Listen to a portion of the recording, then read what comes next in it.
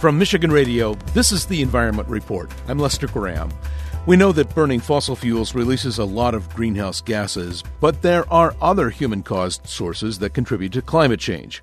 One of them is how farmers plant crops.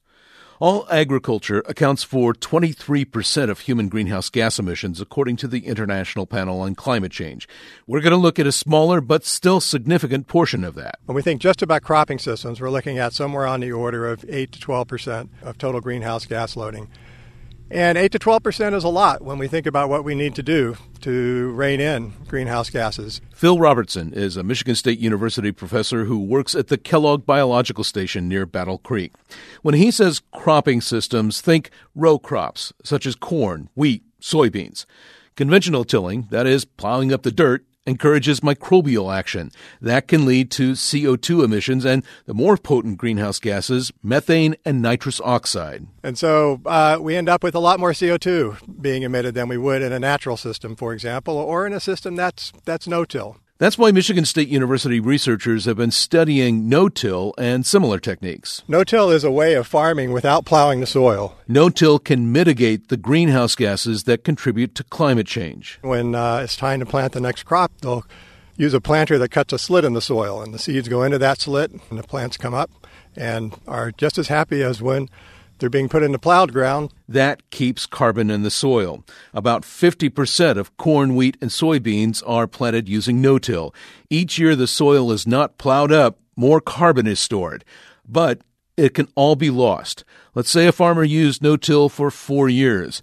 If that field is then conventionally plowed, that carbon stored over the years is released. Farmers say it's sometimes not practical to use no-till. They say they need to plow the field when it's too wet to plant. It can help dry things out. I don't agree with that statement. Blaine Baker is working on his combine at his family's farm in Lenawee County.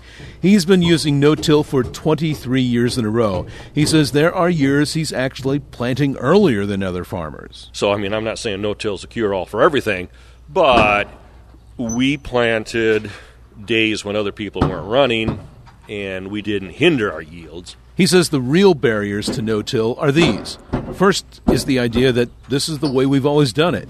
Second is money. There's costs associated with it, and especially when you're sitting there and you got the full line of other equipment to go out and do it like you've always done.